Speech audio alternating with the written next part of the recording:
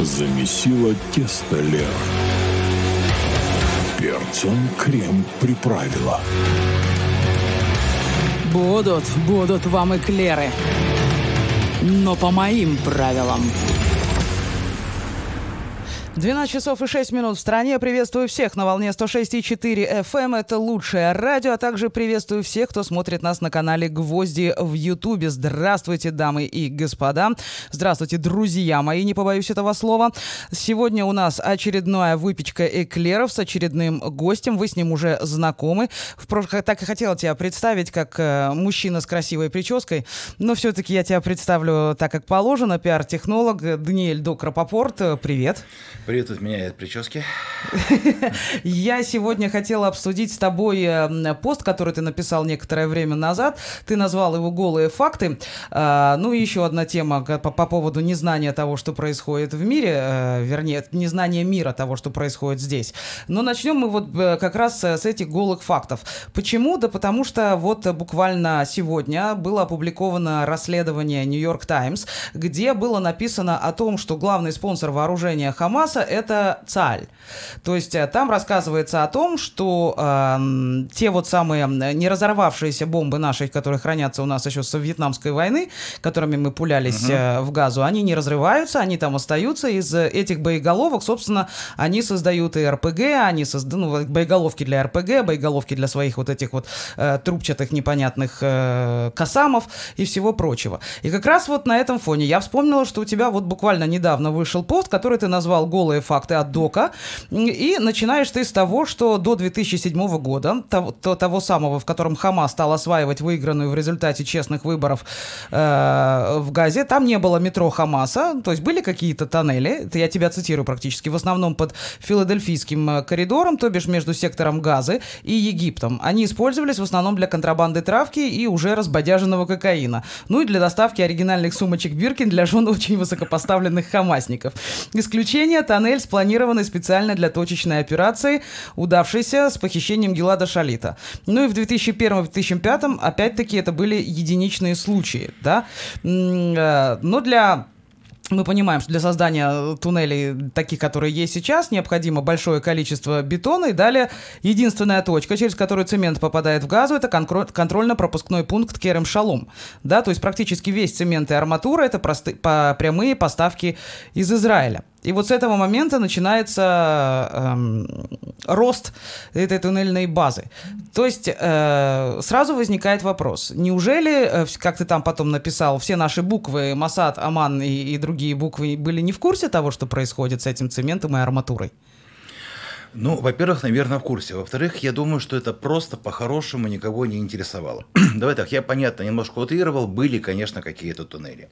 Под Филадельфийской осью они были всегда, они были еще с 90-х годов, а говорят, что да и вроде бы даже и пораньше, с конца 80-х. Я напомню знаменитую историю, как одному из высокопоставленных политических лидеров туда протащили целого льва, нормального живого, для того, чтобы он там не выходил на дни рождения и...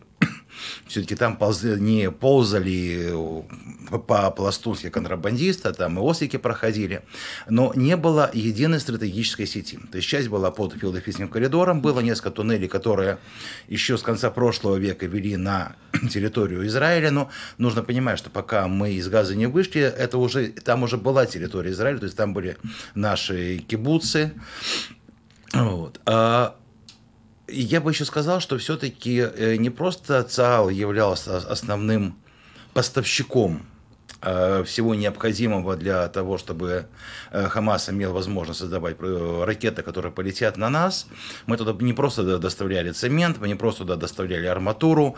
Основным политическим спонсором Хамаса все-таки являлось политическое руководство государства Израиль, которое вырастило Хамас, которое его воспитало, которое его холило, которое его лелеяло, которое по-хорошему туда и привело к власти, рассчитывая на то, что строгая, жесткая военная структура, вместо того раздолбайства, которое было с Фатхом, с ним можно будет работать проще, чем с неким как бы аморфным политическим движением. Ну и плюс они стояли в оппозиции к Абу Мазану, да, который в палестинской автономии, а Абу Мазан с нами дружить тоже не особо тогда хотел. Я думаю, что это Израиль говорил о том, что Хамас стоит в оппозиции Фатху. На самом деле никакой оппозиции там не было.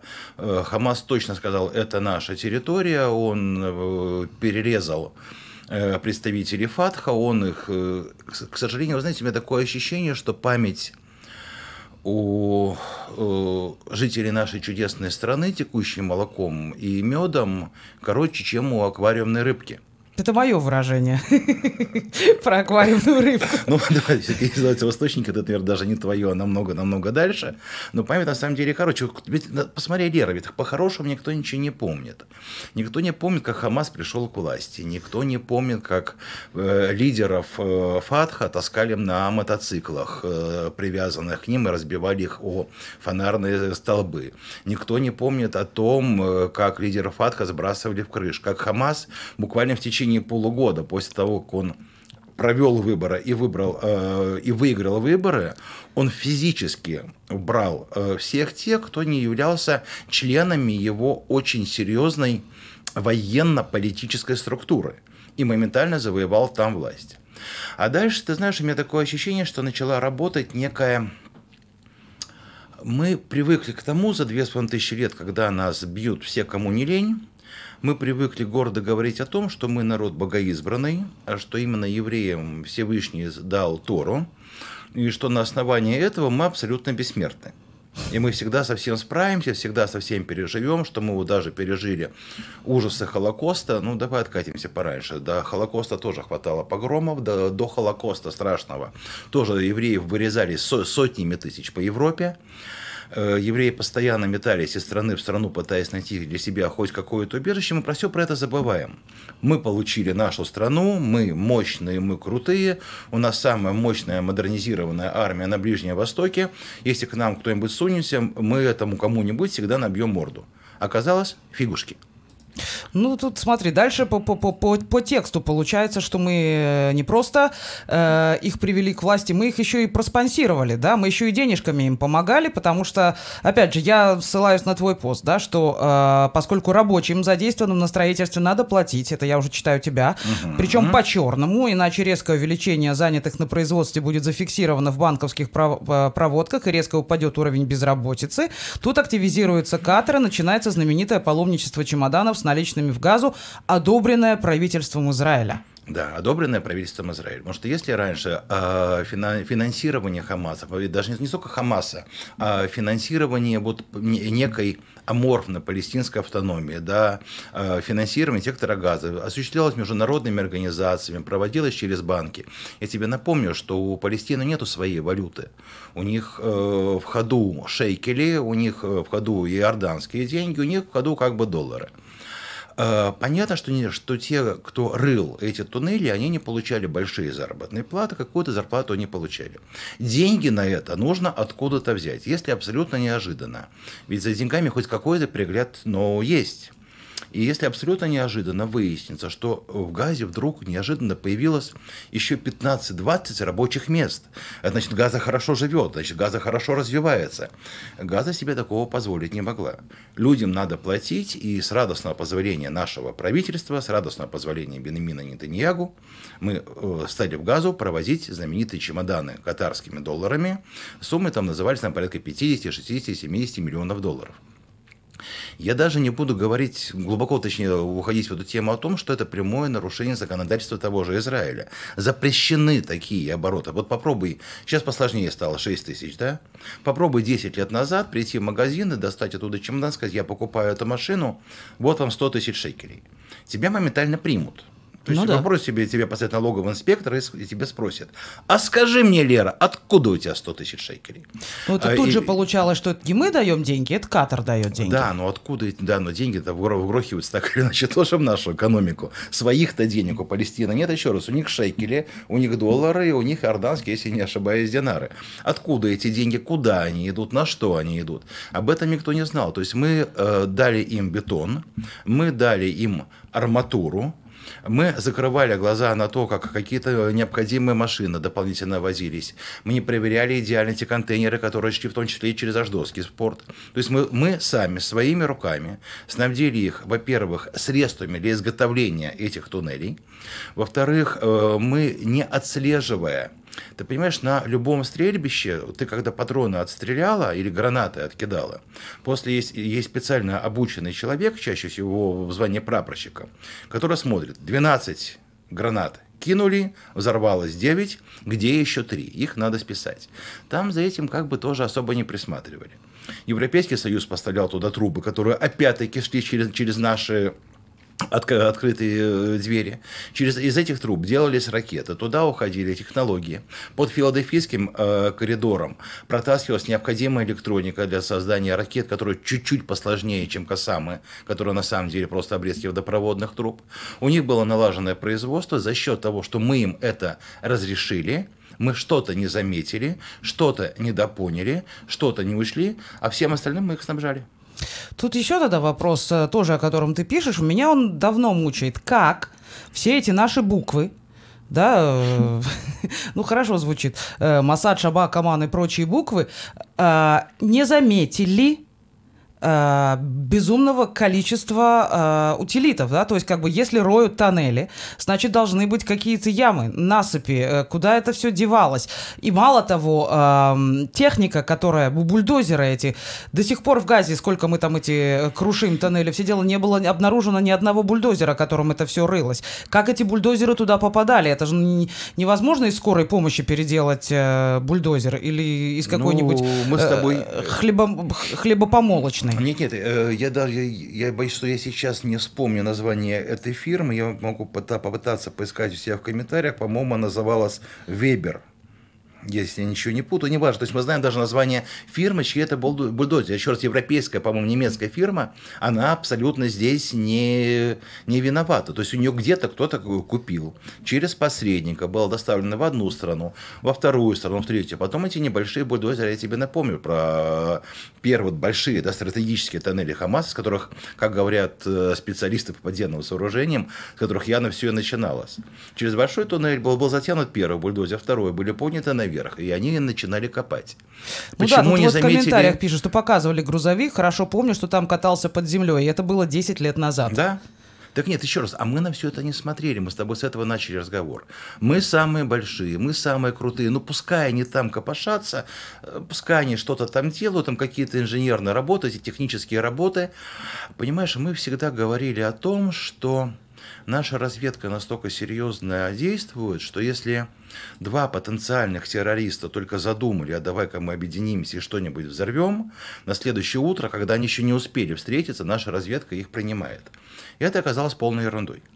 То есть я думаю, что вот то почивание на лаврах, то, что все силы нашего правительства и силовых структур тратились на разборки между собой, на вот эту вот возню бульдогов под ковром, на получение теплых мест. Абсолютно потрясающий непотизм в Израиле, который является формой нашего политического правления года так примерно с 2009-2010, когда на ответственнейшие посты, и мы сейчас с тобой говорим не только о силовых структурах, а о структурах любых, производственных, финансовых, хозяйственных, когда берутся не специалисты высшего эшелона, а еще раз непотизм, то есть когда берутся племянники, когда берутся друзья, когда берутся полезные на выборах люди. То есть там уже все очень просто. Если ты привел 5000 человек проголосовать, да, за определенную партию, то вот тебе теплое место где-нибудь в совете директоров. Ну, даже я сказала полезных идиотов больше, которыми легко управлять. Нет, это, во-первых, ни в коем случае не полезные идиоты. Это люди умные, люди с очень высоким чувством собственной самооценки, люди, которые считают, что им магия. Это люди, которые считают, что им положено. Я привел 5000 человек проголосовать, да, на избирательные участки или 10 тысяч. Я должен стать замгенерального директора вот этому вот государственному предприятию. Угу. А если я привел 25 тысяч человек, то, наверное, я имею право там на пост заместителя главы какой-нибудь силовой структурой. И мы за эти годы, с 2008 года, 2009, наверное, года, 15 лет прошло, да, мы за 15 лет очистили всю нашу хозяйственно-административную верхушку. Давай так, силовые структуры туда же входят, на самом деле. Тоже хозяйство, тоже администрация.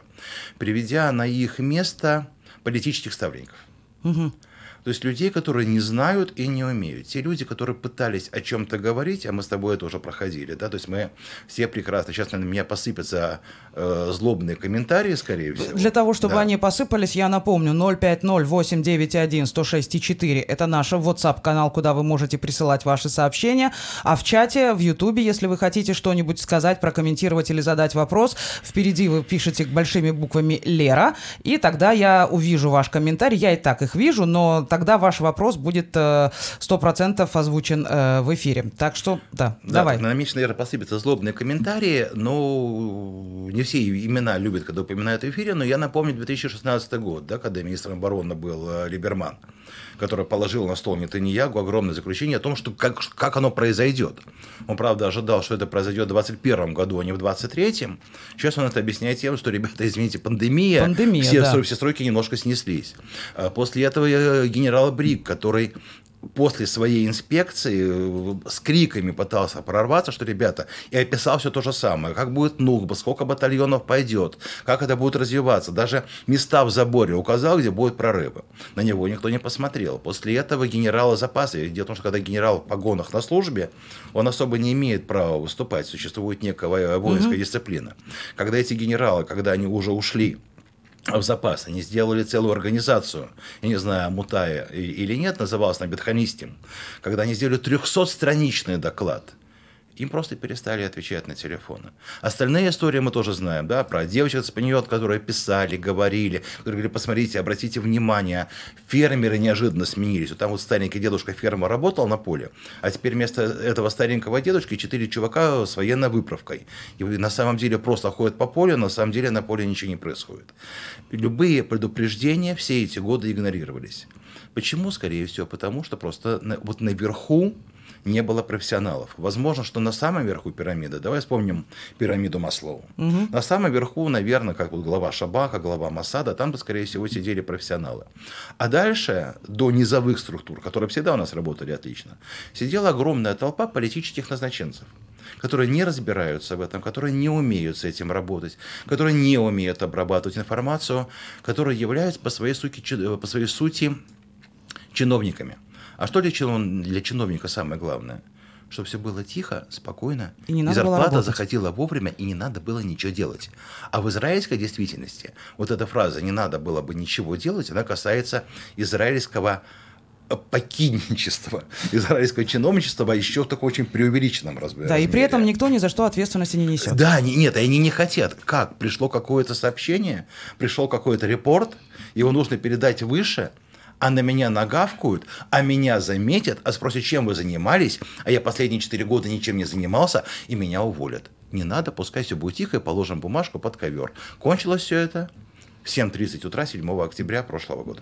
Даже чуть-чуть раньше, судя по всему. Так, тут есть вопрос, он не совсем по тому, о чем мы говорим, но в принципе, да, адресованный нам с тобой. Что государству нужно предпринять, чтобы в будущем террористы потеряли смысл похищать наших граждан и менять их на свои требования? Если мы это не изменим, то заложники у нас будут всегда. Ты знаешь, не существует на сегодняшний день, по большому счету, государств. Мы живем в огромном мире без границ. Интернет, самолеты, сверхскоростные шоссе, удобные поезда, джеты. Границы как таковые, они существуют больше, наверное, в экономическом плане. Существует некий земной шар. Так вот, на этом земном шаре очень любят говорить фразу «никаких переговоров с террористами». И Голливуд нас учит, что пока ты с террористами переговоров не ведешь, то все будет хорошо. Как только заводишь переговоры с террористами, начинают погибать заложники. К сожалению, это бывает только в Голливуде. Во всех странах мира, если появляются заложники, этих заложников так или иначе пытаются освободить. Как этого избежать? У меня ответ очень простой – никак. Пока в любой стране нашего земного шарика государственные структуры ведут переговоры с террористами, переговоры – это договорняк. О чем-то договориться. Невозможно договориться с террористом, давай так, мы тебя отпустим, тебе за это ничего не будет, ты, главное, нам заложника верни. Понятно, что это является тоже нарушением закона, террориста никто не отпустит.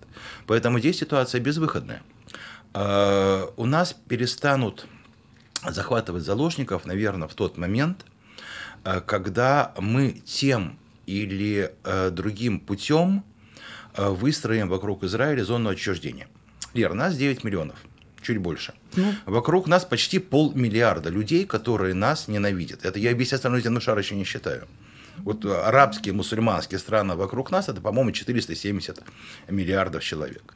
Дальше есть два пути. Или построить вокруг нас стену на 5 километров вверх и на 5 километров вниз, расставить по этой стене пулеметы, огнеметы и все остальное, и выжечь вокруг нас пространство, которое будет являться стерильной зоной, так что просто к нам подобраться не могли, да, никого не вытащить. Ну, тогда, я думаю, они придумают какие-нибудь большие дроны, которые будут стенку перелетать, человечка выхватывать и утаскивать его туда в застенки. Или решать это политическим путем. Ну тут с кем там решать политическим путем? Потому как, судя по всему, то, что происходит у нас сейчас, да, у нас так и не выработали никакого решения по поводу того, что будет завтра, да, в 6 часов вечера после войны. Мы хреначим по ним, причем хреначим не слабо, и это подтверждают люди, которые возвращаются из Газы. Не политическое руководство и даже не чудесный Даниэль Агари, а те, кто возвращаются из Газы, говорят, что хреначим мы по ним не по-детски, да, по-другому не скажешь. Но при этом мы не знаем, зачем мы это делаем. То есть армия это делает, понятно. Они получили приказ, у них все еще высокая мотивация, они все еще хотят надрать им задницу, но тем не менее, зачем? Что там будет дальше? Ты понимаешь, в чем дело? Мы хреначим тоже по синусоиде, потому что мы на севере повоевали, мы сказали, что севера зачистили, правильно? Север Газа мы имеем в виду. Да, север Газа мы имеем в виду, что север Газа зачистили, что он как бы наш. Мы пару дивизий выводим на переформирование, на отдых. И оттуда по нам стреляют. И оттуда по нам стреляют, и там на перекрестках уже сразу стоят хамасовские регулировщики палочками полосатыми, или не знаю, они там полосатые у них или с этими, но явно не с Магендовидами. Вот. А что самое главное, ребята прекрасно работают в Хамасе, там начинают работать местные советы, которые начинают принимать оставшихся там жителей Газы и решать их бытовые проблемы. То есть как только мы оттуда вышли, они туда зашли. Вопрос, нахрена было выходить? Вопрос не ко мне, а опять-таки вопрос к военным структурам. Так, у нас осталась минута до перерыва нашего, который у нас в середине часа. Но все равно мне очень хочется сказать, что это началось же тоже не вчера. Это началось с того, когда мы из этой нашей зоны, которая возле забора, начали потихонечку уводить танки. Раньше там стояли танки. Каждый танк, который там стоял, был рассчитан на то, что он даст отпор где-то 600 человек. И из расчета на это, собственно, и тогда предполагаемое количество хамасников, у нас стояли танки. Потом эти танки убрали, постепенно стали выводить. Вроде как бы ничего не произошло, и убрали все танки, оставив только девчонок, да, наблюдения, всякие технологические штуки, которые, собственно, нас и подвели в самый нужный момент. Соответственно, кто-то же должен нести за это ответственность, то есть не только то правительство, которое сейчас, хотя там до сих пор есть те люди, которые несут ответственность за то, что было 10, 15, 16 лет назад. Как-то, кто-то же должен нести ответственность. Повесим этот вопрос в воздухе и вернемся после перерыва. Эклеры Голицыной. Продолжаются эклеры Голицыной. Сегодня у меня в гостях пиар-технолог Док Рапопорт. Уж прости, я практически без имени. Тебя все равно тут многие как Дока знают. Там написали уже про тебя, что все про тебя знают. Так, тут есть еще вопрос. К нам как раз на фоне повисшего моего вопроса. Григорий написал. А что, не было нормальных людей, которые видели, что все гниет, или не поднимали шум, и что делали? Где?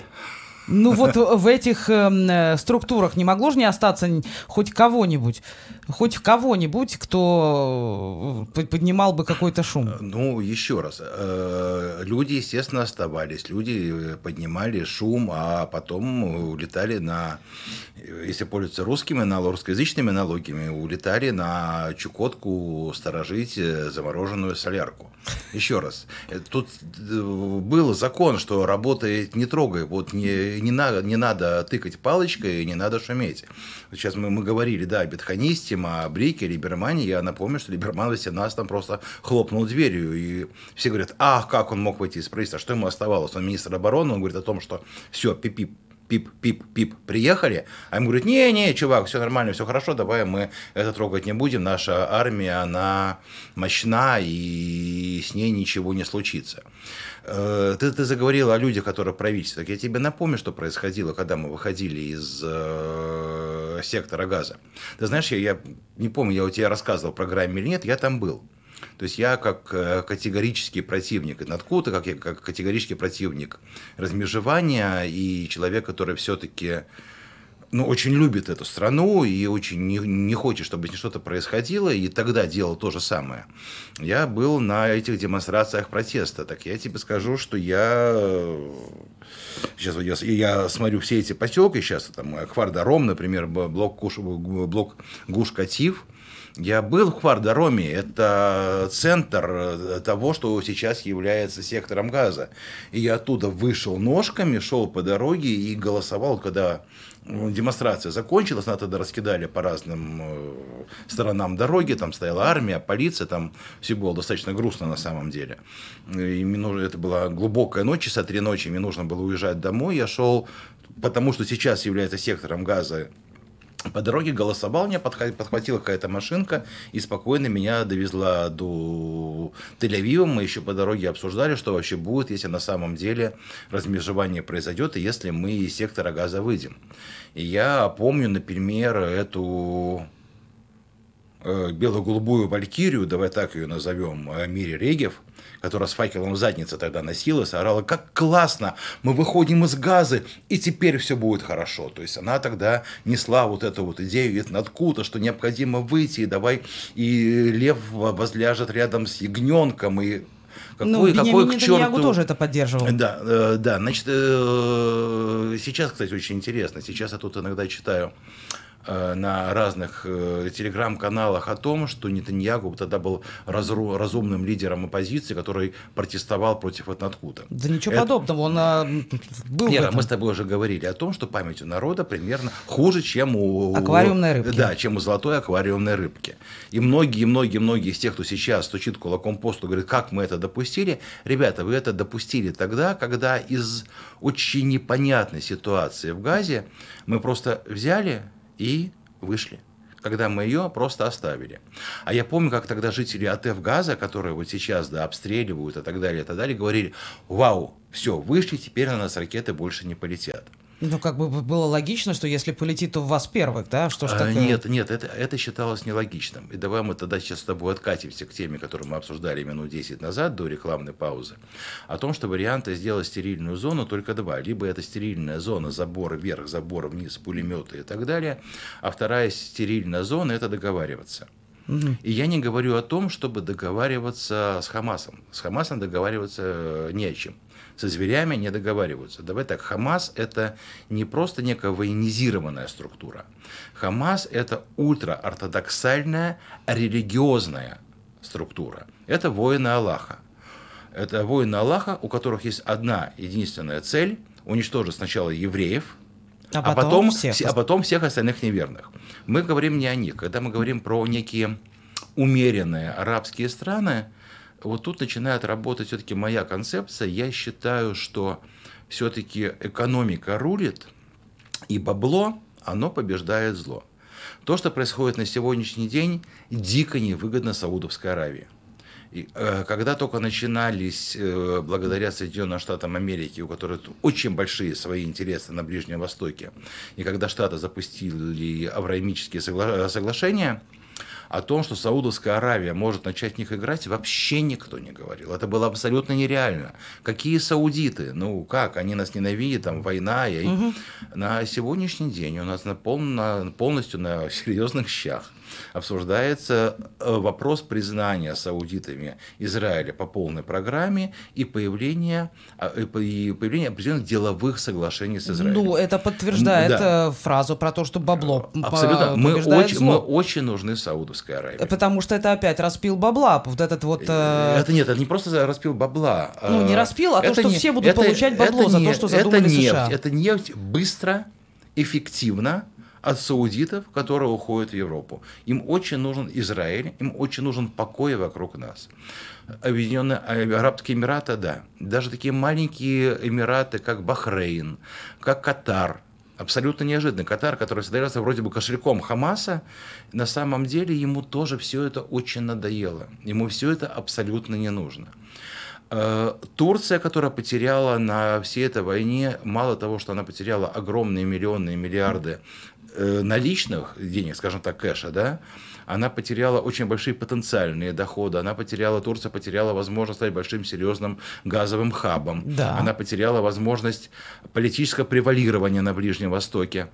Ну, вполне вероятно, что как только закончатся муниципальные выборы в Турции, Эрдоган может, если они закончатся в пользу Эрдогана, как он это планирует, вполне возможно, что риторика Эрдогана поменяется, потому что бабло все-таки рулит. Ты понимаешь, дело в том, что бабло, оно на верхушке той самой пирамиды Маслоу. В Иордании был опрос. Да, правительство Иордании, оно как бы говорит Израилю ай-яй-яй, но при всем при этом оно говорит о том, что мы заинтересованы в сохранении равновесия, сохранении мира на Ближнем Востоке, мы не прекращаем отношения с Израилем, обрати внимание. При всем при этом был опрос. 99% населения Иордании, еще раз, это не некая эссенциальная цифра, да, это реальная цифра. 99% населения Израиля, народа, оно поддерживает Хамас. Да. И то же самое происходит и в других странах. Ну, наверное, вот есть смысл просто, может быть, убрать в сторону это Объединенные Арабские Эмираты, потому что там как бы они пошли абсолютно по другому пути, они пошли по пути мир, дружба, жвачка, любые флаги запрещены, любая символика запрещена, любые месседжи запрещены. Если крикнешь «я за Израиль», тебя посадят в тюрьму, если крикнешь «я за Палестину», тебя тоже посадят в тюрьму. Да, тебя тоже посадят в тюрьму, потому что им намного дороже свое спокойствие и то, что они являются неким интеллектуальным хабом уже не только Ближнего Востока, но и всего окружающего мира. Тогда при всех делах удивляет поведение Египта, который сейчас начал, я чуть не сказала, как я бы это сказала в обычной жизни, выпендриваться, да, по поводу Филадельфийского коридора и наших военных действий в районе Рафеха. Египет, который... Тогда, если мы не можем это делать в районе Рафеха, да, то есть, соответственно, мы затягиваем эту войну, которая она затянется, а Египту как никому это не выгодно, поскольку пока идут военные действия между Израилем и Газой, хуситы нервничают и тоже выпендриваются, они тормозят экономический рост Европы, Израиля, всех прочих, да, делая вот это вот теракты в Красном море, и из-за этого Египет несет колоссальные убытки. Колоссальные убытки, потому что Суэцкий канал и все дела, это их основной доход был, в общем-то, государства. Да, $600 тысяч за каждый кораблик, это очень неплохая прибавка к пенсии, да, для любого. Ты понимаешь, кроме термина «прямые убытки», в экономике есть такой термин, как долгосрочное позиционирование. Ни одна серьезная страна, как и ни один серьезный бизнес, он не заинтересован, нет, он заинтересован, понятно, в кэшфлоу, да, в денежном потоке. Его деньги быстрые, деньги короткие и деньги сейчас, это же не Мавроди, это не МММ все-таки. Они заинтересованы в постоянном притоке денег. Как только на территорию Египта войдет армия обороны Израиля, а кто будет решать вопросы Филадельфийского коридора и как его можно взять под контроль? С нашей стороны и с их стороны, правильно? Как только на территорию Египта попадут наши солдаты с оружием, это говорит о том, что у нас с Египтом, с арабской мусульманской страной есть военное сотрудничество. Ну, оно и так есть после Кэмп Дэвида. Не, секундочку, военное сотрудничество. Если у тебя, вот смотри, мы с Америкой дружим, да? Мы большие с Америкой друзья. Ты не замешан в никаких преступлениях. У тебя есть разрешение на оружие.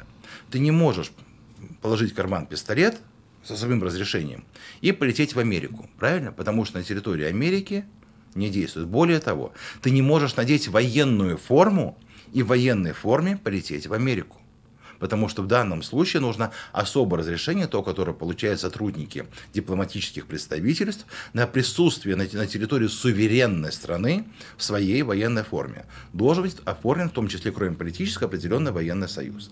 Египет на сегодняшний день, являясь граничащей с нами мусульманской страной, арабской страной, Египет, который отгородился там, где Рафех, посмотри границу с ними, и если там никогда не была, посмотри в Google, тебе очень понравится. Огромная бетонная стена вверх-вниз, опутанная колючей проволокой. Египет тоже защищается от сектора Газа, как от диких зверей.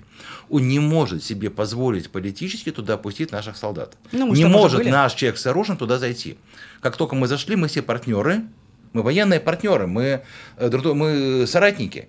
И получается, что Египет выставляет себя против всех остальных стран арабской коалиции, вот, это которая нас как странно. бы не то что поддерживает, да, они говорят о том, что нужно прекращать войну в Газе из-за страданий мирного населения, и о том, что бедные беженцы и так далее, но при всем при этом говорят, ребята, хватит, вот воевать, хватит понемножку.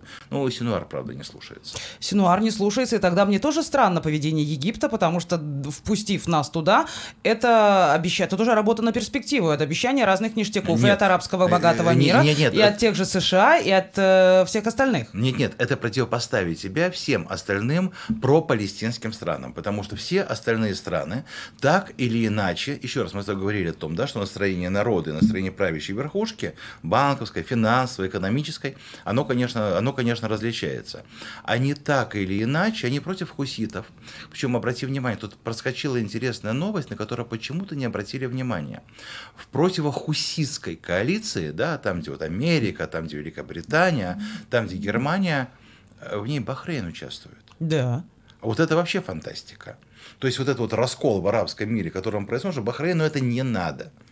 Но на сегодняшний день, к огромному моему сожалению, это очередной потрясающий системный прокол Израиля. Это проигрыш огромный в войне информационной о том, что мир на самом деле забыл, с чего все началось. Мир абсолютно забыл, я сейчас не преувеличиваю, про 7 октября. Вот та самая золотая рыбка, аквариум, да, вот уровень памяти, это уже особо не волнует. Нет, то есть теперь помнит не о ужасах, не о трагедии 7 октября, а помнит о том, что что-то произошло, что Хамас там что-то где-то как-то напал первым. Да, Хамас накосячил, а сейчас Израиль целенаправленно уничтожает Газу как государственный анклав, как место жительства невинных людей, которые к тому самому Хамасу никакого отношения не имели, и что Израиль делает абсолютно непропорциональный ответ на какой-то теракт 7 октября, а что там было, мы уже не помним. Так некоторые даже и не знают. Мы к этому еще вернемся. Тут вот есть вопросы. Ирит спрашивает. После такого беспредела на местах во власти те же непрофессионалы продолжают вместе с Биби руководить страной во время войны, ими же устроенной. Это нормально? И второй вопрос от Дианы, да, он как бы связан с этим. Вы верите в то, что всех этих блатных выгонят с их теплых мест прямо сейчас или хотя бы после войны? Ну, во-первых, всех блатных не выгнать, потому что любой стране государственная служба является синекурой. На государственную службу всегда рвутся люди, которые ни хрена не знают, которые ни хрена не умеют, которые умеют сохранять свое рабочее место и активно вылизывать задницы окружающие, гавкать на нижестоящих и активнейшим образом вылизывать уже так по-серьезному, по-взрослому задницу вышестоящим. Государственная служба – это, опять-таки, история еще та, это определенный склад людей. Кстати говоря, ни в коем случае не отменяя того, что там существует множество людей искренне, очень хорошо работающих, но это чаще всего не чиновники высокого уровня. Давай так, все-таки перейдем от позиций к служащих, позиций чиновников. Чиновник – это даже не homo sapiens, это абсолютно отдельное существо, это отдельная тупиковая, но очень хорошо устроенная ветвь цивилизации. Удастся ли выгнать всех? Я боюсь, что нет. Когда-то те, кто давно живут в Израиле, помнят, как все обсуждалось, что нужно отменить квиют, потому что очень невыгодно выгонять человека с квиюта, да, и если ему нужно заплатить столько денег за все эти годы, что это будет невыгодно для государства, опять-таки на уровне быстрых денег. Потому что если туда посадить профессионала, то, наверное, он быстрее окупит свое рабочее место, свое нахождение на нем. Ну, во-первых, где этих профессионалов взять? Потому что у нас как-то не очень хотят уходить работать в государственную структуру, потому что в этом Медина это хорошо, это, наверное, неплохая пенсия, но когда-то потом. Наверное, нужно начинать с того, что нужно им нормальные деньги, во-первых, платить, а во-вторых, за косяки их увольнять. И тут мы приходим к старому анекдоту про водопроводчика. Ребята, прогнило, всю систему менять надо. Ну, нужно как-то слишком много менять. Можно ли как-то это перебороть, можно ли сменить людей? Я подозреваю, что да. Ну, ты знаешь, наша система, она устроена как-то очень странно. Вся внутренняя, вот эта даже силовая структура, она устроена, что есть, что все там равны, но некоторые равнее. Я не знаю, насколько я могу это сказать в эфир. Все-таки есть какая-то цензура, да, но есть у меня информация такая вот давнишняя, когда у нас появился забор безопасности Гадера-Фрада, да, который в районе Иерусалима. Есть там несколько точек, за которые отвечают за какие-то армии, за какие-то МАГАВ, за какие-то еще кто-то. Так вот, когда прорыв случался, например, в том районе, за который отвечала армия, в армии летели головы, погоны и прочее, прочее. Когда это случалось на территории, которая была не под контролем армии, а там МАГАВ или кого-то еще, там говорили, ну ладно, построим заново. А 1 километр забора перестроить, это бешеное бабло, в общем-то. Так это же не их бабло. Вот, то в том-то все и дело, что в армии летели головы, погоны и прочее, а на других территориях нет. То есть есть те, как у нас все равны, но некоторые равнее. Давай опять-таки, в армии особо головы и погоны не летели. То есть там летели головы и погоны сверху на один... Да хорошо, но хоть на каком-то уровне показательных выступлений. Нет! Вот как раз в этом ничего хорошего нет. Опять-таки существует вертикаль власти. Вопросы стратегические решаются наверху. И по твоей логике сейчас нужно посадить тех, кто остались живых, взводных вот этих вот девочек из-под нее, да, которые не проследили за тем, что девочки писали, девочки говорили, ай-яй-яй, на нас сейчас нападут. А прокол-то был не на уровне этих взводных ротных, а тогда не на уровне среднего офицерского звена. Прокол был наверху, когда стратегически принято решение ни хрена не делать, когда стратегически принято решение, что нам ничего не угрожает, когда стратегически принято решение, что тут только 2 точки зрения, одна моя, а вторая неправильная, и любое, что выбивается за эти рамки, моментально пришибается по голове, еще раз не на уровне среднего офицерского звена. Что умеет наше среднее офицерское звено? Мы это видим сейчас в Газе. О том, что у нас есть дни, когда у нас не сообщается о том, что нету не просто убитых, а что у нас нету тяжело раненых, это достижение вот того вот армейского среднего звена. А вот все, что выше этого, это то, что мы видим, как произошло. Еще раз, существуют тактические решения, существует работа на земле, а дальше существует определенное политическое и стратегическое обоснование, как это должно делать. Та самая доктрина, как вести военные действия вообще. И вот тут это огромная проблема. Вот тут вопрос. Не кажется ли вам, что на севере происходит то же самое, что было на юге? Люди жалуются на звуки из-под земли, но никто ничего с этим не делает. Или делает, но нам не говорят. Ну, почему? То же самое, что на юге. Вот на юге у нас прошла новость, что в очередной раз отобрали оружие от испаньота наблюдателей, потому что а зачем им оружие? Туда же уже никто не придет, хотя туннели еще остались. Но на самом деле известный факт, что есть... В том же Иране, да, очень серьезное, что Хамас просто дети малые по сравнению с той подземной сетью, которая есть у Тегерана. Да, еще раз. Я не политтехнолог, я пиар-технолог. Моя работа – это работать и обрабатывать информацию.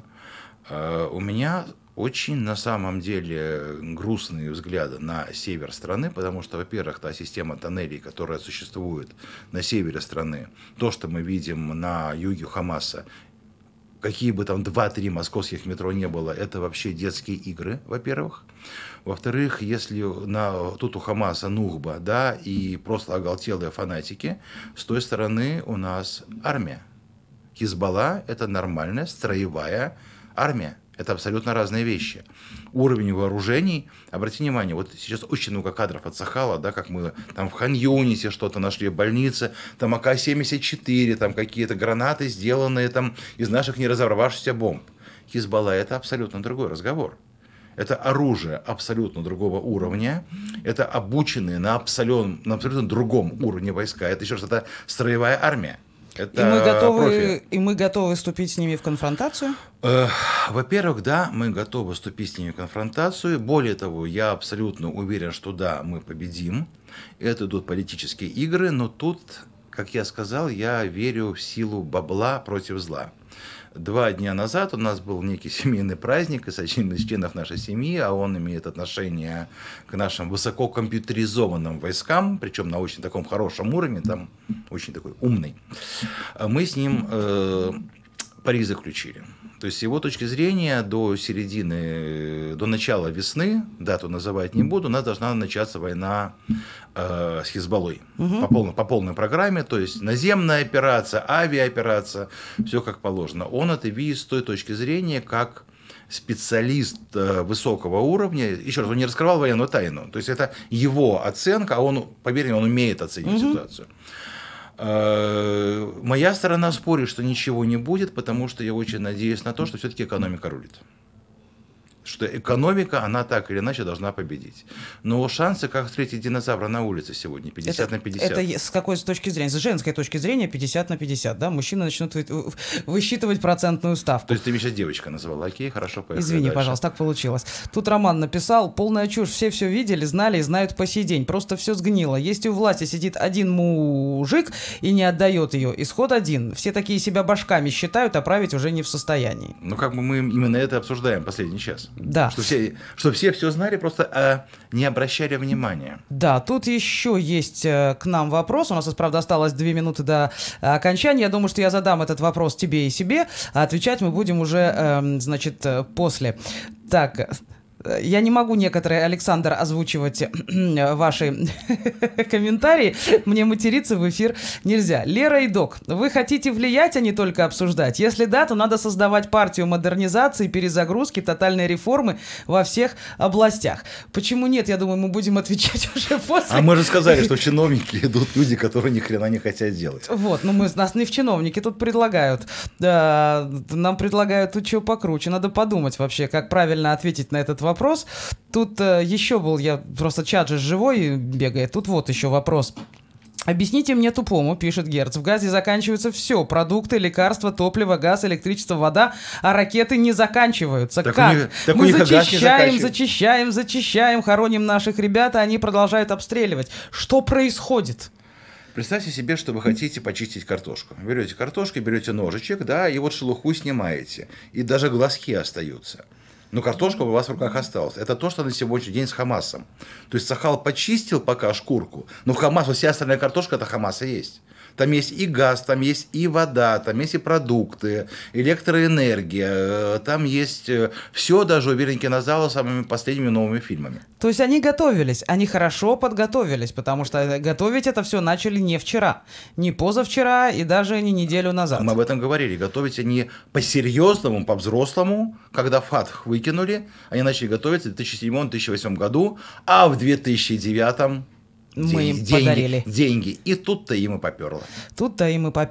Друзья мои, мы сейчас прервемся на оперативную сводку новостей, после которой вернемся в эфир, и я, и Док, и продолжим говорить. Я лишь напомню, что в аудиоформате Эклеры Голицыной можно потом найти на всех подкаст-платформах, где это можно слушать, а в видеоформате вы сможете пересмотреть, переслушать или поделиться с друзьями, а также прокомментировать на нашем YouTube-канале «Лучшее радио Израиль», где это появится через несколько часов в виде отдельного подкаста. Если вы еще не смотрели, заходите, смотрите, там все остальные выпуски эклеров, которые были до сегодня, уже есть, и их тоже можно смотреть и комментировать. Если будет много запросов и вопросов под какой-то из программ, то я с удовольствием еще раз приглашу этого спикера, и мы пообсуждаем интересующую вас тему. Засим в этом часе мы откланиваемся, услышимся в следующем, сразу после выпуска новостей, который уже подготовил и жаждет с вами поделиться Роман Индек.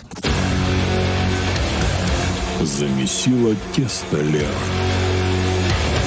Перцем крем приправила. Будут вам эклеры, но по моим правилам.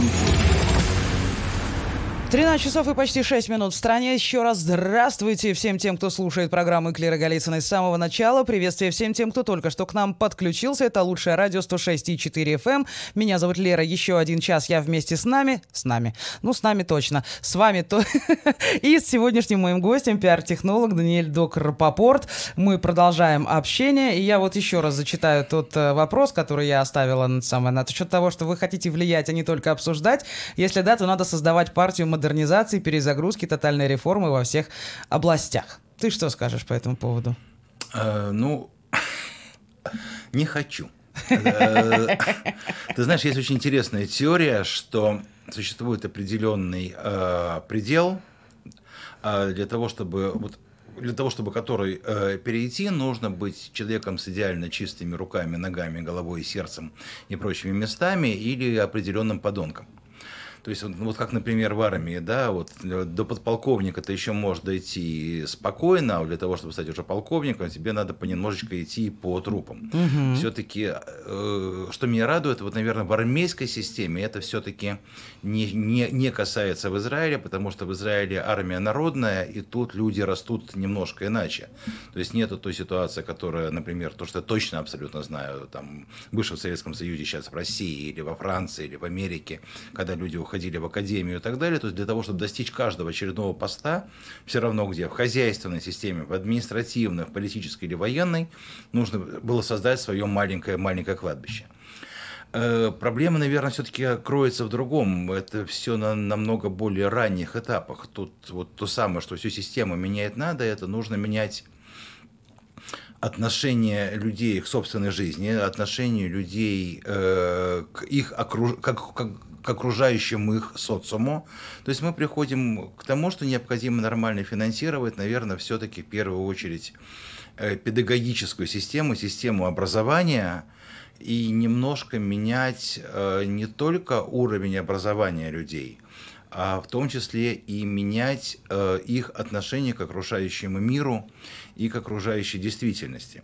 Очень много смеются над Соединенными Штатами Америки, частенько используют знаменитую фразу мудака Задорнова, ну тупые, когда говорят о американцах, что они ничего не знают, да, что если футбол, то это американский, а в Европе это вообще сокер, и к футболу не имеет никакого отношения.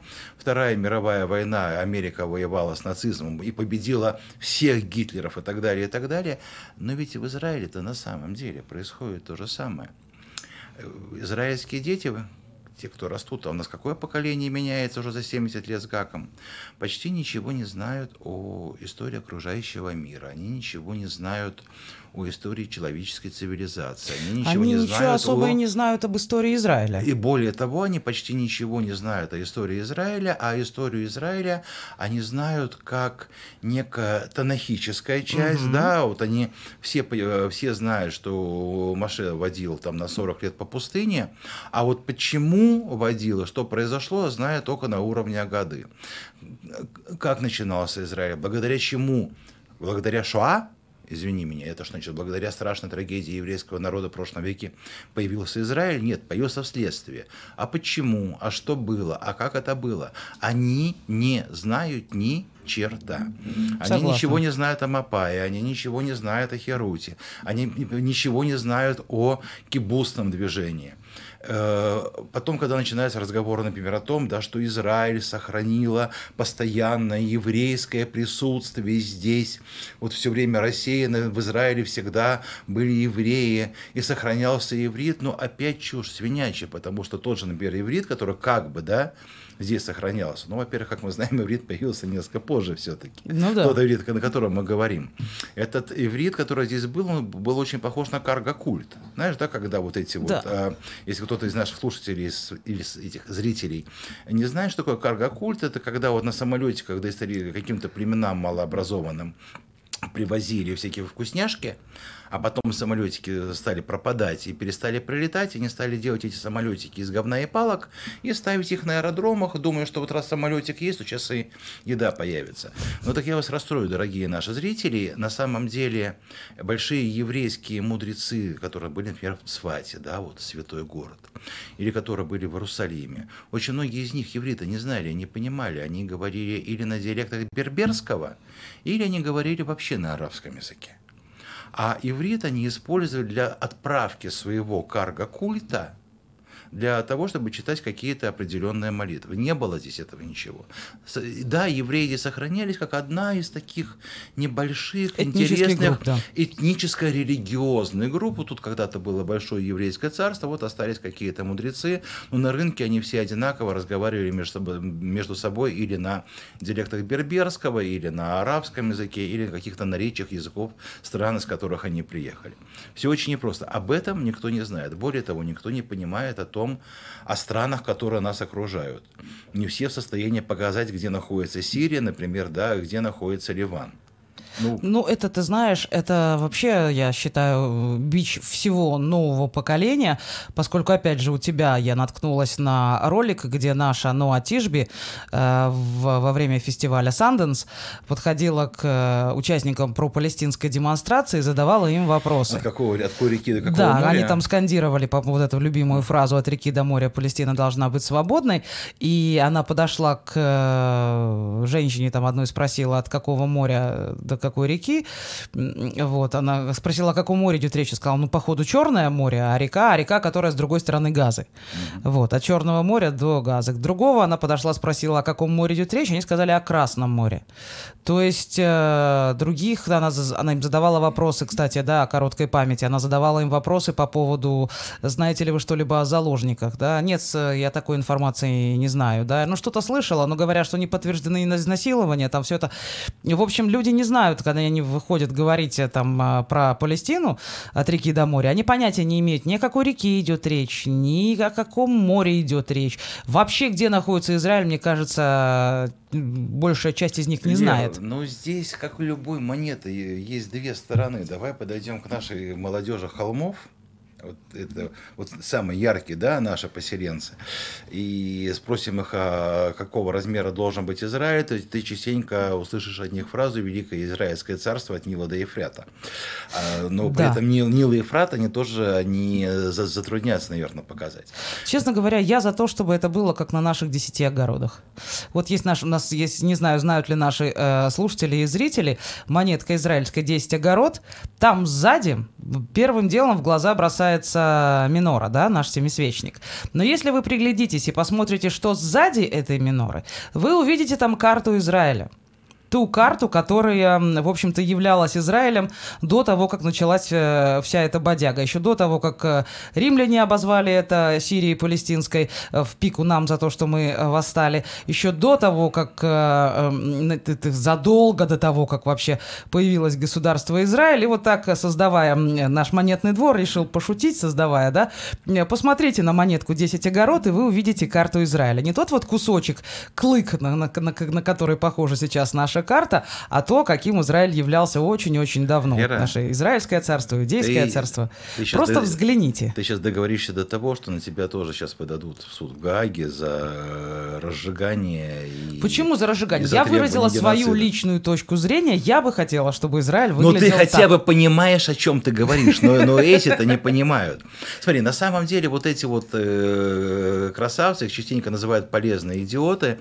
Я тут против слова полезные, потому что они, наверное, они бесполезные идиоты. На самом деле это просто 21 век, ты знаешь, это век достаточно просвещенный, это поколение снежинок. Ведь они выходят на эти демонстрации абсолютно не против того, они выходят не против Израиля, они выходят на эти демонстрации за все хорошее против всего плохого. И на самом деле им абсолютно все равно, где находится река Иордан и где находится Средиземное море. Они это не совсем понимают, но они понимают как. Вот они выросли в своих университетах, да, они не понимают, как можно ворваться на территорию другой страны, размажить головы абсолютно непричастных людей мотыгами, расстрелять кучку пенсионеров, изнасиловать мужчин и женщин и утащить их с собой. Они считают это страшилками. Это интеллектуалы. Они все смотрели шикарный фильм, который назывался в русском переводе, по-моему, «Плутовство». Помнишь, да? «Хвост виляет собакой». Да-да-да. О том, как на самом деле, как за счет киноэффектов создаются новости. Они прекрасно знают, что такое популярность новости, как делаются заголовки. Они в это не верят. И не потому, что они тупые. Их уровень образования, окружающая их действительность, социум, в котором они живут, он четко противоречит тому, что в реальном окружающем мире несколько тысяч, сейчас вот оценивается, да, количество тех, кто прорвался через границу, там от 3 до 5 тысяч человек, могут ворваться на территорию другой страны не в военной форме, не война, не с оружием в руках. Это им еще понятно, а уничтожить молодежный фестиваль, бить, резать, сжигать детей, насиловать и мужчин, и женщин. У них в голове это не укладывается. Говорят, нет. И на самом деле, почему Палестина свободной? А давайте Палестина станет свободной, и тогда проблема, они же не просят евреев уничтожить. Давайте сделаем Палестину свободной, и там будет все хорошо. Пускай они просто живут рядом. Вот их посыл. То есть это я люди не сказала понимают... бы, там задавала та же Ноатиш бы задавала вопрос о том, должно ли существовать государство Израиль. Нет, там говорят, государство Израиль должно быть расформировано. Мне очень понравилось слово «расформировано». Нет, но опять-таки, давай все-таки оценивать, кому как задавался вопрос. Потому что тоже бегает известный ролик, когда на пропалестинской демонстрации в Берлине, в Берлине, такому бородатому немцу, знаешь, такой синяя повязочка, такой зелено-синяя повязка на нем, такая борода кладистая, черная, ну такой шахид шахидом. Но у него немецкое гражданство, он родился в Германии. Она ему задала вопрос, а с этой страной что делать, в которой вы сейчас находитесь? Он сказал, как что? Нас тут станет больше, эта страна тоже станет нашей. Будет жить по законам шариата, я видела. Да, поэтому нужно просто как бы разделять этих прекраснодушных снежинок европейцев, да, конечно, но и идиотов. И вот эту вот экспансию, огромную мусульманскую радикальную экспансию, которую на сегодняшний день завоевывают, а я сейчас очень грустную фразу скажу, во многих странах завоевала Европу. Потому что, например, в том же Брюсселе уже больше половины детей – это мухаммеды. Ну да. Что происходит в Париже, где целые кварталы живут по законам шариата. И вообще в Европе сейчас все не очень хорошо. И я, с одной стороны, понимаю, почему так аккуратно выражаются лидеры этих стран, а с другой стороны, не понимаю, почему молчит, скажем, коренное население. Даже несмотря на их гражданство, всех этих мухаммедов. Уже, по-моему, пора как-то возмутиться слегонца. А кому? Бремя белого человека... Ну, немцы, кстати, выходили. Да? Немцы стали выходить, и во время этих пропалестинских их стало меньше в разы, потому что немцы стали выходить и высказывать свою точку зрения кулаком в лицо. И моментально в Германию и в Австрию полетели очень большие мусульманские деньги, и там сейчас проводятся очень большие демонстрации. Ты знаешь, против кого? Не против Израиля, а против ультраправых немецких движений, которые стали выходить на улицы и бить морды муссульманам. Потому что это наша страна. Они стали по всему миру, они стали сейчас выигрывать выборы. Так вот сейчас в Германии и в Австрии ведется, чем больше в Германии, чем в Австрии, ведется очень активная пропаганда и проплаченные СМИ. Причем сейчас любое СМИ проплачивается, не существует СМИ независимых. Существует.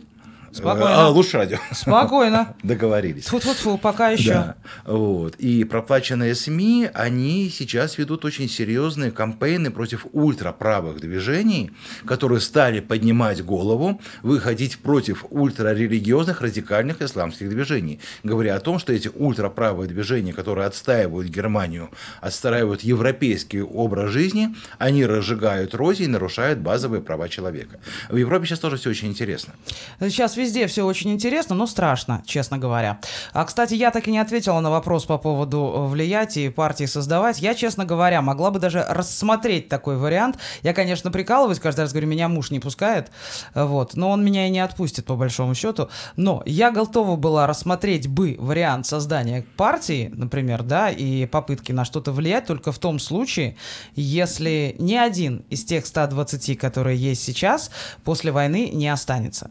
Если убрать весь этот нафталин, который несет ответственность за последние 17 лет, 16, 15, неважно, да, за вот 1,5 десятка лет, в результате которых мы получили 7 октября, если весь этот нафталин дружно встанет и уйдет, или часть его уйдет сама, остальную уйдут, только тогда можно начинать говорить о том, чтобы создавать здесь что-то новое. Пока этот нафталин воняет, ничего нового и путного здесь не получится, потому что все на всех завязаны, друг на друга у каждого есть свой компромат, все у большинства круговая порука, то есть коррупция и все прочие дела, этот клубок не развязать. Его просто нужно взять, либо отрубить и выкинуть, либо вместе с шапочкой, да, на которой узелок завязался. Ну, ты знаешь, я очень не люблю с тобой не соглашаться, и вообще не соглашаться с умными женщинами, это абсолютно полный бред.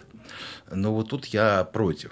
То есть, при всем при том, что я, например, считаю, да, Ликуд, например, который у нас у власти с 2009 года, если не ошибаюсь, я не говорю про правительство хуя, за 1,5 года и при той оппозиции, которая была, смотри, в чем задача оппозиции? Это следить за тем, как правильно работает коалиция, да, и направлять ее в нужное русло, не давать ей совсем уж как бы раздухариться. А чем занималась оппозиция, когда Ликуд ненадолго оказался в оппозиции, я тебе напомню, что они проваливали все, что только возможно, лишь бы сместить коалицию. Да, так вот, несмотря на то, что я считаю, что ответственность, конечно, да, причем глобальная ответственность за нашу трагедию, она, да, лежит на Ликуде, потому что Ликуд взрастил, правительство Нетаньяху взрастило вот этот непотизм, племянничество, сестричество, даже не знаю, как это называть, кумовство и так далее, и так далее. Я, например, считаю, что в том же Ликуде НДИ, Авода, которая не прошла. То есть я готов вот сделать некую юстировку, да, выдернуть из нынешнего правительства. Специально не буду называть тех людей. Это в прошлый раз называл. Ну да, я назвал, например, там Ликуде, хорошо, мне, скажем, очень нравится то, что делает Баркат. Я однозначно, например, да, за Либермана как прекрасного, например, администратора. Мне очень нравится, очень интересный подход, как работает, например, Эрикин. Я считаю блестящим, будучи абсолютно антирелигиозным человеком, я считаю, например, что несмотря на проколы, суды и так далее, то, что я на дух не переношу, считаю, например, Дерри великолепным администратором. Я бы какое-нибудь ядро бы, наверное, оставил. Я бы оставила их за кадром. За кадром. В качестве некого в качестве экспертного совета? В качестве консультантов. Может быть. Потому что менять нам нужно не только лица, которые в Кнессете, но и всю систему, как эти лица туда попадают. Потому что большую часть людей никто не знает. И они туда тоже по кумовству попадают. Ты привел, вот, пожалуйста, ты привел 5000, да, дадим тебе 28 номер, да, как бы в нашем списке. И что? И вдруг внезапно они набирают 28 мандатов, и этот, не знаю кто, просто за то, что он привел 5000 человек. Да, абсолютно правильно. То есть баллотироваться должны открытые списки, в каждом должно быть написано, как извините за цитату, да, как Децл пел, кто-то и что-то сделал в этой жизни для хип-хопа. Как минимум, что ты сделал для страны, в чем ты занимался, была ли у тебя какая-то общественная деятельность, волонтерская, помогал ли ты кому-то в этой стране, не говорю там бабушку через дорогу перейти, да, каким-то организациям, организации Амутот, не знаю, какие-то вещи, которые действительно приносили... Люди 3-го, 4-го, 5-го политического эшелона, которые даже не являются ни хозяйственниками, ни политиками. Мало того, обязательно нужно, чтобы пост министра занимал человек, который вообще понимает в том, чем он собирается руководить. Министр экономики должен человек, который хоть разбирается в экономике, а не будет руководить законом Божьим. Да, как бы министр финансов. Пусть это будет утопия. Пусть это звучит как утопия, но это должно так быть. Это уже розовый единорог в вакууме. Для того, все-таки министры это всегда не были политическими назначенцами, но для этого при каждом министре есть генеральный директор министерства, который занимается, то есть ну вот если у нас министр Бецалель смотрит, что неважно, какой у него будет генеральный директор, мы все равно будем опираться на законы Торы. И с Божьей помощью будем вести Израиль сейчас чуть не сказала куда, он считает, что к лучшему будущему и к тому благословенному изобилию, которое нам обещал Всевышний. Что-то как-то этот рог все никак не откроется или не перевернется, и изобилие не в ту сторону оно куда-то уходит это. Понимаешь? Поэтому какой бы генеральный директор там ни был, тем более, что генеральный директор тоже не факт, что он туда поставлен, потому что он что-то понимает. Да, то есть люди должны разбираться в том, что они делают. И вообще все эти люди, которые туда попадают, должны понимать, зачем они туда идут. Что они не карманы идут набивать и властью пользоваться, Лер, мобильными телефонами и машинами. Мы с тобой начали же больше же часа назад наш разговор с фразой, что всю систему менять надо. Так сейчас я просто конкретизирую, что надо менять. И вообще, как бы, это знаешь, как старое поколение, которое ты пытаешься научить играть в Майнкрафт. да, как бы, которые понять не могут вообще, что это за хрень, и зачем это нужно, и почему эта кнопочка. Вот то же самое происходит сейчас. У нас все правительство уже в таком возрасте, что не способно успеть за тем, как меняется мир. Они все еще пытаются делать так, как это у них работало когда-то. Да, а, собственно, на сотовом телефоне диском номер не наберешь. Уже все. И это нужно осознать. И осознать, что ваше время вышло. Какие бы вы умные не были, давайте в плане консультаций, лекций, воспитывайте новое поколение политиков. Пусть у нас уже появится, кроме одного профессионального политика, еще хотя бы несколько. А тут проблема. Конечно, с одной стороны, можно сказать, что у нас очень маленькая страна, но с другой стороны, мы знаем еще некое количество очень маленьких стран, в которых справляются. Дело в том, что у нас страна очень неоднородная. Соответственно, из-за своей политической, экономической, и как бы это странно в еврейской стране не звучало, в еврейском государстве, извини, этнической неоднородности, ну как бы все разные, румыны, русские, марокканцы, йеменцы, хватает, то у нас политики в первую очередь заняты двумя вещами. Первое – это спасение собственной задницы во власти, потому что как бы они больше делать по-хорошему ничего не умеют. Ведь смотри, вот мы вспоминали ту же Мири Регев, да, или того же Нетаньягу мы вспоминали, что 2004-2005 это откуда? Это люди, которые говорили о том, как прекрасно вот это размежевание, какую пользу оно принесет. Сегодня они говорят, как это плохо, как нас всех это подвело. То есть люди, которые за время своего... Понимаешь, когда администратор политический, да, какой-то назначенец, он как змея, он изгибается вместе с линией партии, это можно понять. А когда первые люди, десятилетиями стоящие у власти, в зависимости от того, что происходит вокруг них, как в макро, так и в глобальном мире, они изменяют свою точку зрения, ее при этом не меняя, а просто ее озвучивают, вот это на самом деле и становится страшно. А поставить на их место кого? А профессионалов тогда мы сейчас свалимся до уровня Газы. Потому что сейчас мы обсуждаем, как... Вот мы сейчас последние минуты с тобой говорили, как привести жизнь в порядок в Израиле, да? Угу. А до этого мы говорили, что делать с Газой. И вот одним из планов выхода Газы из этого тупика является привести туда, например, некое технократическое правительство, правительство профессионалов, о котором ты сейчас говорила, которые сядут и как профессионалы, экономисты, строители, политологи, политические психологи приведут в порядок вот это вот образование и отправят его пинками к светлому будущему. Ты сейчас советуешь точно такое же правительство привести в Израиль, посадить сюда профессионалов, которые умеют работать, которые разбираются в экономике, которые умеют работать в горизонтальных и вертикальных связях, чтобы они привели в порядок в Израиле. Я боюсь, что это, к сожалению, неосуществимый шаг. Кто мешает мне об этом мечтать? Просто в отличие от той же Газы, о которой мы до этого говорили, технократия Израиля будет намного эффективнее. Почему? Потому что Газа — это фанатичное, радикальное, религиозное движение, а правительство профессионалов, которое могло бы быть в Израиле, это люди, которые понимают, что такое восточный менталитет, как с этим работать, как сохранить еврейскую идентичность при всем при этом, которая необходима государству Израиля, иначе оно потеряет свой... Если у нас в 2024 году в северном Тель-Авиве, да, дорогущий район, который считается, а вот так вот надо, чтобы жил весь Израиль, в стене здания появляется трещина, туда вбивают деревяшку, вырванную из мештаха, да, и смазывают сверху кизиком.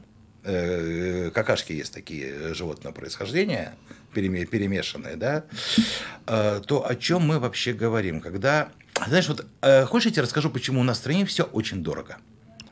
Мы о ценах особо еще не говорили сегодня, время у нас еще... А у нас время. У нас время перерыва. Подожди, оставь эту мысль, у нас время перерыва. Чуть не пропустила. Эклеры Голицыной. И продолжаем общение с Доком Рапопортом, который пиар-технолог, хотя тебя тут уже обвинили, тут написали, что этот человек пиар-специалист, который говорит словами грузчика. Еще поинтересовались, давно ли ты, вернее, предположили, что ты недавно из Москвы. Из Москвы. Нет, ну...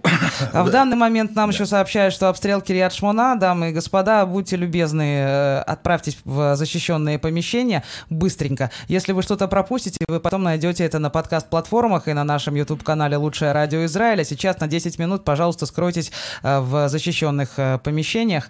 Вы нам дороги как память. Безопасность ваша нам очень-очень важна. Так. Ну, по поводу Москвы в Израиле я уже почти 30 лет. Угу.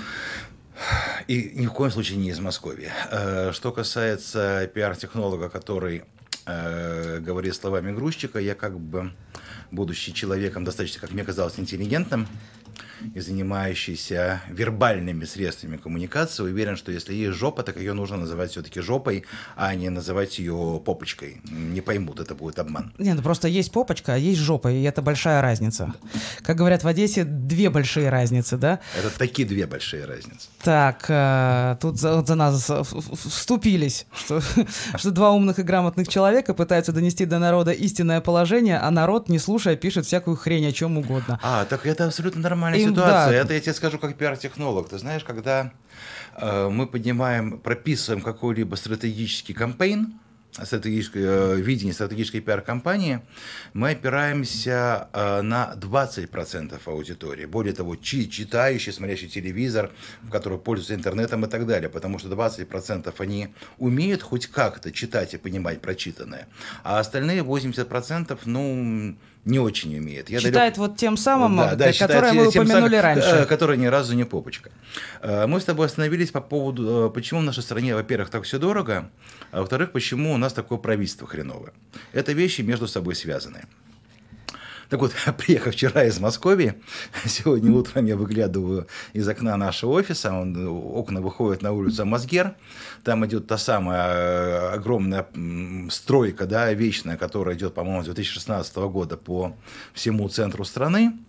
И у нас там маленький такой бульдозер, я думаю, что типа тех, вот, которые как раз в Газе снимали верхний песочек для того, чтобы сделать туннели. Там работает явно чувак, судя по внешнему виду, откуда-то из Иудеи, очевидно, Самарии. Хорошо работает, кстати, активно копает, ровненько, все хорошо. А вокруг него ровно 7 пакахов. При этом 2 из службы безопасности Медина и 5 ирони, которые вот наша из Иреи приехала. Давай так, государственная служба безопасности и еще 5 муниципальная. Да, нас смотрят не только в Израиле. Да, те, которые государственная служба безопасности не на таких больших красивых машинах, то есть там огорожен кусочек, то есть с одной стороны на въезде машина, с другой стороны на выезде машина, это служба безопасности государственная, там сидит по боках инспектор, да, а еще 5 от муниципалитета по кругу тоже его одного охраняют. Ну, охраняют как? Во-первых, как бы дожди, то есть они все сидят или в машинах, или под этими, в каких-то будочках, или куда-то во двор там они забрались, во въезд дома, чтобы на них мокро не было, сидят, курят, играют у себя в телефончиках. Почему работает не еврейский экскаваторщик, а с территорий? Ну, во-первых, конечно, я понимаю, трудно найти еврея, который умеет работать на экскаваторе, где вы видели еврея с лопатой.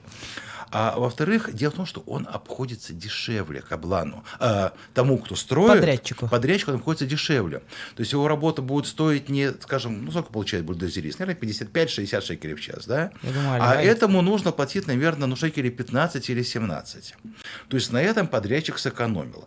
А мы все на этом потеряли зарплату, и это явно не 30, не 40 шекелей в час, которые выплачивают эти 7 инспекторам, плюс машины и так далее, и так далее. То есть час работы вот этого дешевого сотрудника в нашей стране, нам с тобой, то есть мы именно на это все платим налоги. В 7 раз дороже. Да, обходится примерно, давай так вот, кину просто цифру, да, плюс-минус, наверное, в 1000-1200 шекелей. Примерно ориентировочно. А дальше вот эти вот люди, которые сидят, ты знаешь, когда мы говорим о том, что вот эти вот политические назначенцы, да, политические активисты, которые поднялись до того и вошли 25-м, 28-м номером в Кнессет, и стали определять судьбы нашего народа, по-хорошему от этих контролеров ничем не отличаются. Потому что эти контролеры точно так же нечеловеческими усилиями и за счет того, что где-то кого-то брат знает, у которого есть брат-сват, добились вот этого потрясающего места, жирного, довольного, на котором можно 8 часов сидеть, покуривать и играть у себя в телефончике. И абсолютно одни и те же люди у нас охраняют этого бедного несчастного бульдозериста и заседают у нас в Кнессете, заседают у нас в министерствах, заседают у нас в наших государственных институтах. А платим за все это мы. Поэтому, у нас так все дорого, потому что на выходе работа бульдозериста 1000 шекелей в час вместо 60, а во-вторых, люди, которые олицетворяют власть и занимаются исполнением данной власти, вот они, что в Кнессете, что на этих креслах Да, и вот тут нас обвиняют, что мы хотим это поменять и превратить страну в совок. По-моему, в совке было еще хуже все это, поэтому давайте свой совок оставите себе. Тот совок, который помню я не пытаюсь сюда притащить.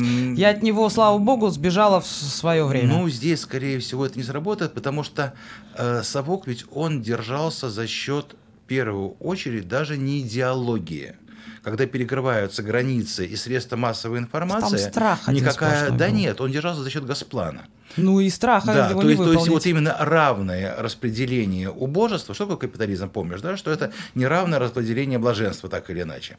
А социализм – это равное распределение убожества. Когда все получают у Бога одинаково и не знают, что происходит там, ты же помнишь, да? «My name is John».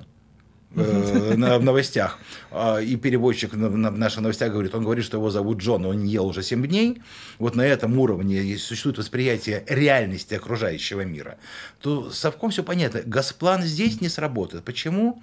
Потому что там есть здесь 2 еврея, там есть 3 синагоги. Я хожу в эту, он ходит в эту, а в эту мы оба не ходим. Да, в эту синагогу мы вместе не ходим. Когда здесь каждый директор, когда здесь каждый гений, вне зависимости от того места, которое он занимает, Госплан здесь не сработает.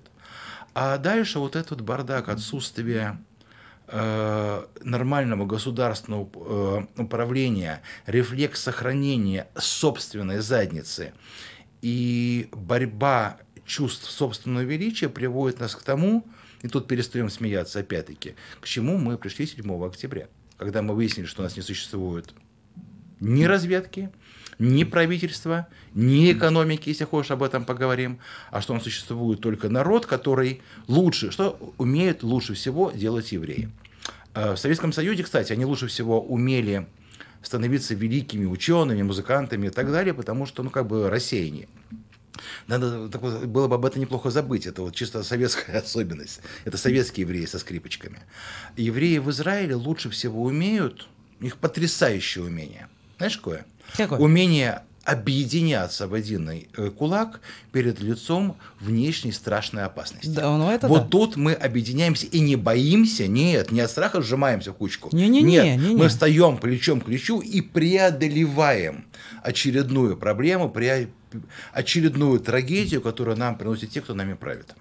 Тут еще комментарий тут написали, я не могу его пропустить. Тут написали: здравствуйте, я поражаюсь, сколько есть умных людей, которые точно знают, что нужно делать и что будет дальше. Только на лучшем радио я слышал штук 30. Они все не пробовали гадать за деньги? Может, угадают чего-нибудь?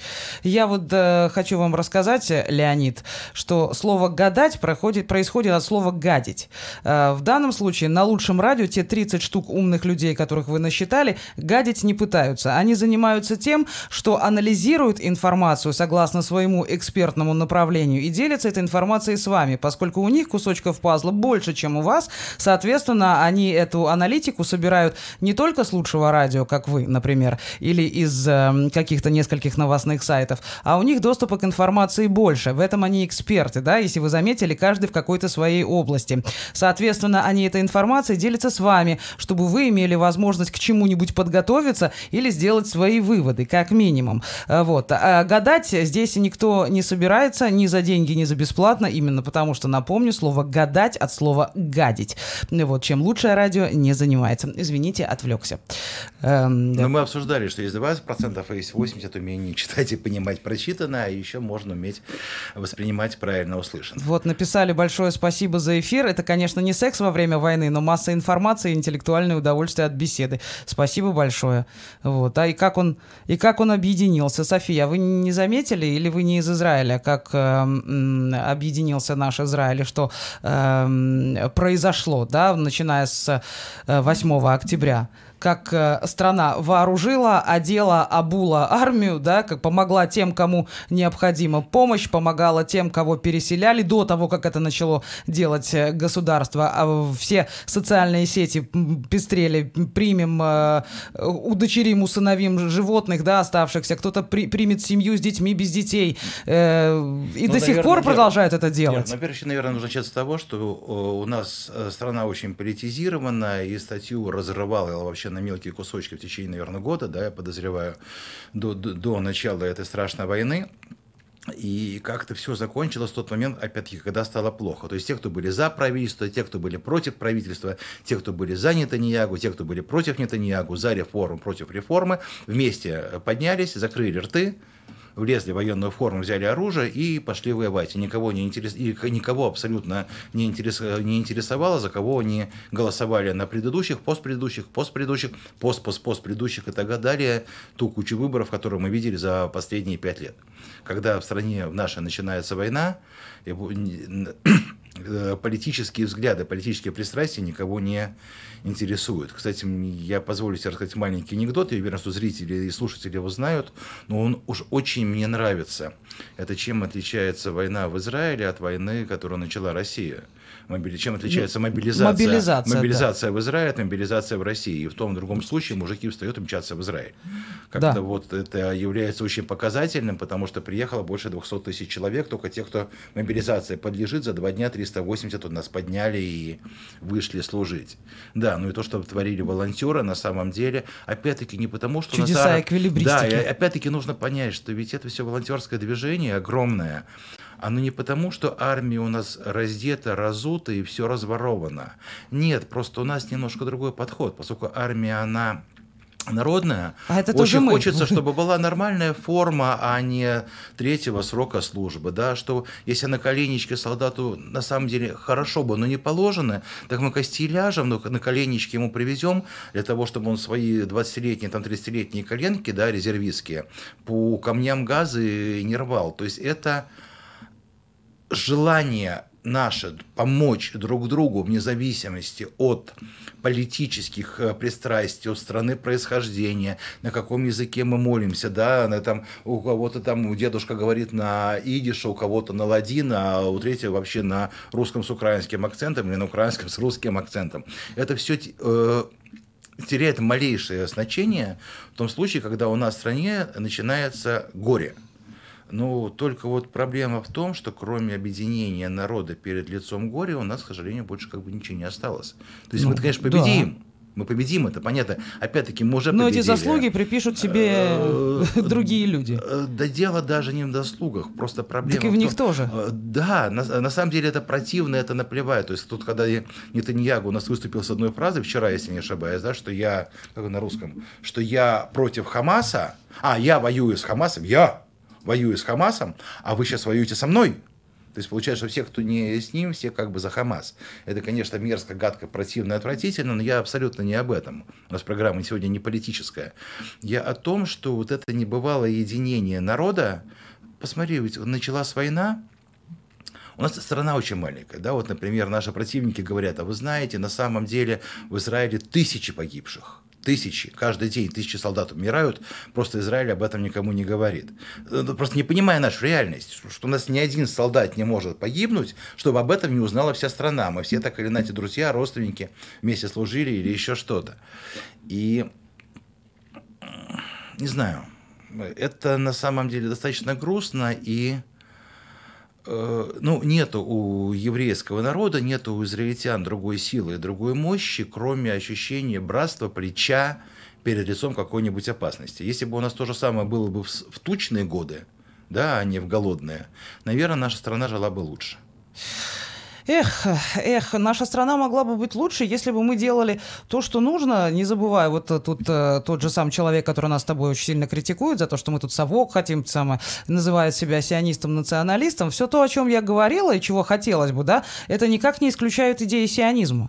Я как бы, для тех, кто не знает, да, что такое сионизм, это движение, цель которого, собственно, чтобы весь еврейский народ здесь собрался, возродился, объединился в своем Эрец-Исраэль. И, собственно, я никак не возражаю против этого, а даже очень даже за. И очень хотелось бы, да. Но почему бы всему этому еврейскому наследию, умному и красивому, не жить в хорошо устроенной и четко, как бы это сказать, сформулированной стране? Я открою большой секрет нашим радиослушателям. Ведущую программы «Эклера» Леру Голицыну я знаю, больше 10 лет. Я вас уверяю, что она сионистка. Более того, она явно то же самое сказать может про меня, потому что я тоже сионист. Я за то, что мы должны здесь жить, на этой земле, и как бы плохо бы сейчас страшно не было, опять-таки страшно именно... Не страшно то, что ракеты летают, наплевать, мы тут давно уже все живем, вышли на лестницу, постояли, вернулись обратно мясо кушать. Страшно из-за того, что вообще начинает происходить в мире. Так вот, что бы ни происходило сейчас в Израиле, я все равно считаю Израиль самой безопасной страной для еврейского народа. И я тут тебя полностью поддерживаю. Тут очень хорошо написал Алекс, чудесный комментарий. Наша страна ведет себя как израильский водитель на дороге. Все предлагают тебе помощь, если попал в аварию, но никто не проявит уважения на дороге. Это вот действительно, как нас раздирали сейчас противоречия, демонстрации, леваки, правые, все это, слово «левый» стало просто ругательством, слово «правый» стало ругательством, все были готовы друг друга разорвать, и насколько сейчас народ един, хотя постепенно уже сейчас начинается опять разброд и шатание. Посвободнее становится, потому что Хамас уже почти победили, Хизбалла тоже особо не пугают, постреляют, опять-таки, видели и пострашнее постреляют, когда у нас не было железного купола, когда на нас падали скады, то есть как бы, слушай, тогда это были скады, сейчас это что-то посерьезнее, и недооценивать Хизбаллу, собственно, не надо. Хизбалла — это не Хамас, да, и поэтому чувство самосохранения и легкомолодежный страх должны присутствовать у умного человека, потому что, опять же, Хизбалла — это не Хамас. Да, в нас полетят не трубочки, да, или на коленке собранные по инструкциям Ирана ракеты. Нет, понятно, что Хизбалла — это намного более опасно, понятно, что Хизбалла — это и побегаем мы здесь посерьезнее. Хорошие победы, хорошо, они сближают, и опять-таки, может быть, в этот раз и до Дамаска, и до Бейрута, как мы там хотим все завоевать, одно еврейское присутствие. У нас осталось буквально 5 минут, я хочу напоследок зачитать один комментарий, который пришел еще в самом начале программы, но я его берегла на закуску. Значит, наш постоянный слушатель Львович написал: в сегодняшнюю тему я давно придумал конспируху. Строительный каблан в Газе сотрудничает с израильским кабланом-поставщиком стройматериалов, который дружит с чином из наших ВВС. Каблан в Газе указывает дом под снос и заказывает израильскому корешу бетон, арматуру и так далее. Израильский каблан связывается с корешем из ВВС и сообщает ему разведданные о местоположении шишки Хамаса или мастерской по производству ракет. Ребята летят, разносят дом в хлам, газовский парень расчищает стройплощадку, принимает стройматериалы и начинает стройку. Вдоль и все. Не удивлюсь, если это окажется не моим больным бредом.